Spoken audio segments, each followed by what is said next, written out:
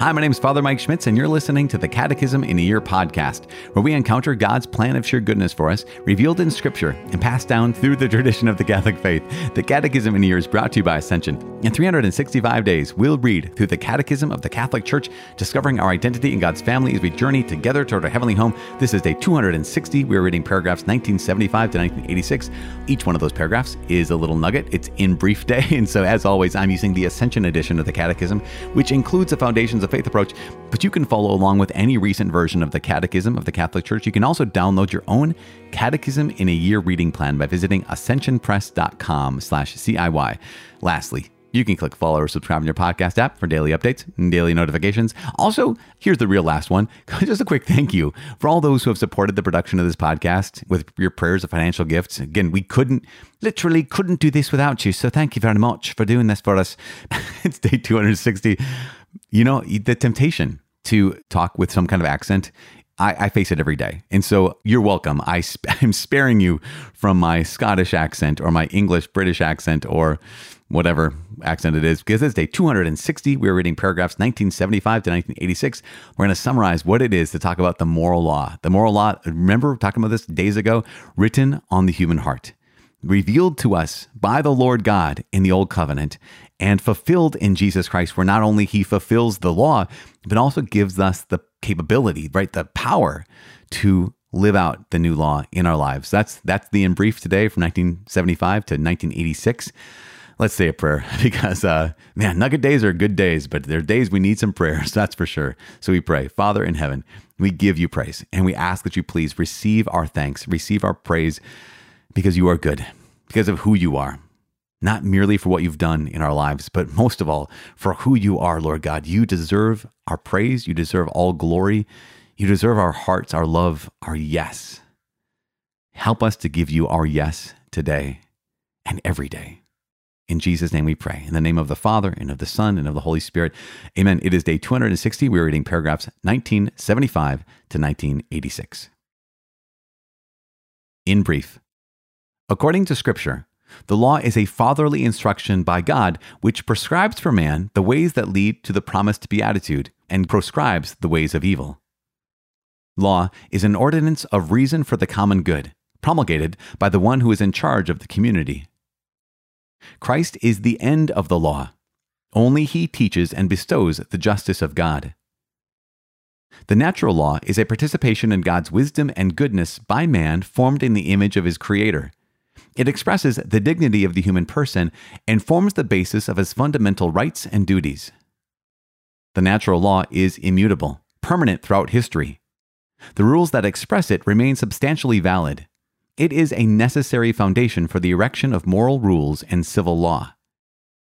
The Old Law is the first stage of revealed law. Its moral prescriptions are summed up in the Ten Commandments. The law of Moses contains many truths naturally accessible to reason. God has revealed them because men did not read them in their hearts. The Old Law is a preparation for the gospel. The New Law is the grace of the Holy Spirit received by faith in Christ, operating through charity. It finds expression, above all, in the Lord's Sermon on the Mount, and uses the sacraments to communicate grace to us. The law of the gospel fulfills and surpasses the old law and brings it to perfection. Its promises through the beatitudes of the kingdom of heaven, its commandments by reforming the heart, the root of human acts. The new law is a law of love, a law of grace, a law of freedom. Besides its precepts, the new law includes the evangelical counsels. The Church's holiness is fostered in a special way by the manifold counsels which the Lord proposes to his disciples in the gospel. All right, there they are, all the nuggets, 1975 to 1986. Just a quick review of what we've been hearing for the last number of days. And just, I'm going to say it, what a gift. Why is this a gift? Well, we recognize that, again, yes, God has written the law in our hearts. And God has given us the old law because we did not read those hearts. And yet at the same time, we have this common shared reality about the fact that we know that there's such a thing as right and wrong. And we largely agree. This is the remarkable thing. We largely agree, and that's a great sign. Why? Because it points to the fact that, yes, our common humanity reveals that we all have consciences, and that there is something in our hearts that we know when we violated the good. We know that when we've done the bad. And that is what can unite us too. In fact, it says very, very clearly here in paragraph 1979, it says the natural law is immutable, permanent throughout history, right? That's always there. It's always written on the human heart across time. The rules that express it remain substantially valid. At the heart of it, they are still true. It is a necessary foundation for the erection of moral rules and civil law. In the West, all of our civil law, moral rules, they all come from this Judeo-Christian background. And they resonate, even if someone doesn't profess faith in the Old Testament, they don't profess faith in the New Testament, it resonates with us because it resonates with that deeper law, older law in some ways you could say, in the human heart. And so there's something that unites us here in this where I recognize, yes, our principles here in the West, especially here in the United States of America, I think it was John Adams who said that the United States is a religious country in the sense that he pointed out that this constitutional republic will only work if we remain a religious people, right? It will only work if we continue to not only listen to our conscience, but also recognize that there is a lawgiver. That's not the government, right? There's a lawgiver that wasn't the founding fathers. There's a lawgiver that is greater than all of us. And he stated that, yes, this country will only survive if we remain a religious people, because this Constitution and this whole country was built for a religious people. Not to say that America is a religion, but to say that America is made up of people originally who had some degree of faith, some degree of knowledge of this law that God had given, not only in their human heart, but also through the Old Testament and the New Testament. And so you don't have to be Christian, right? You don't have to be Jewish in order to be an American. Not at all. Not at all. But we have to recognize that there's a depth in our hearts where God's law has already been written. And that unites us, right? Does that make sense? That unites us. And again, we say a depth in our human heart where God's law has been written because in paragraph 1975, it says that these words that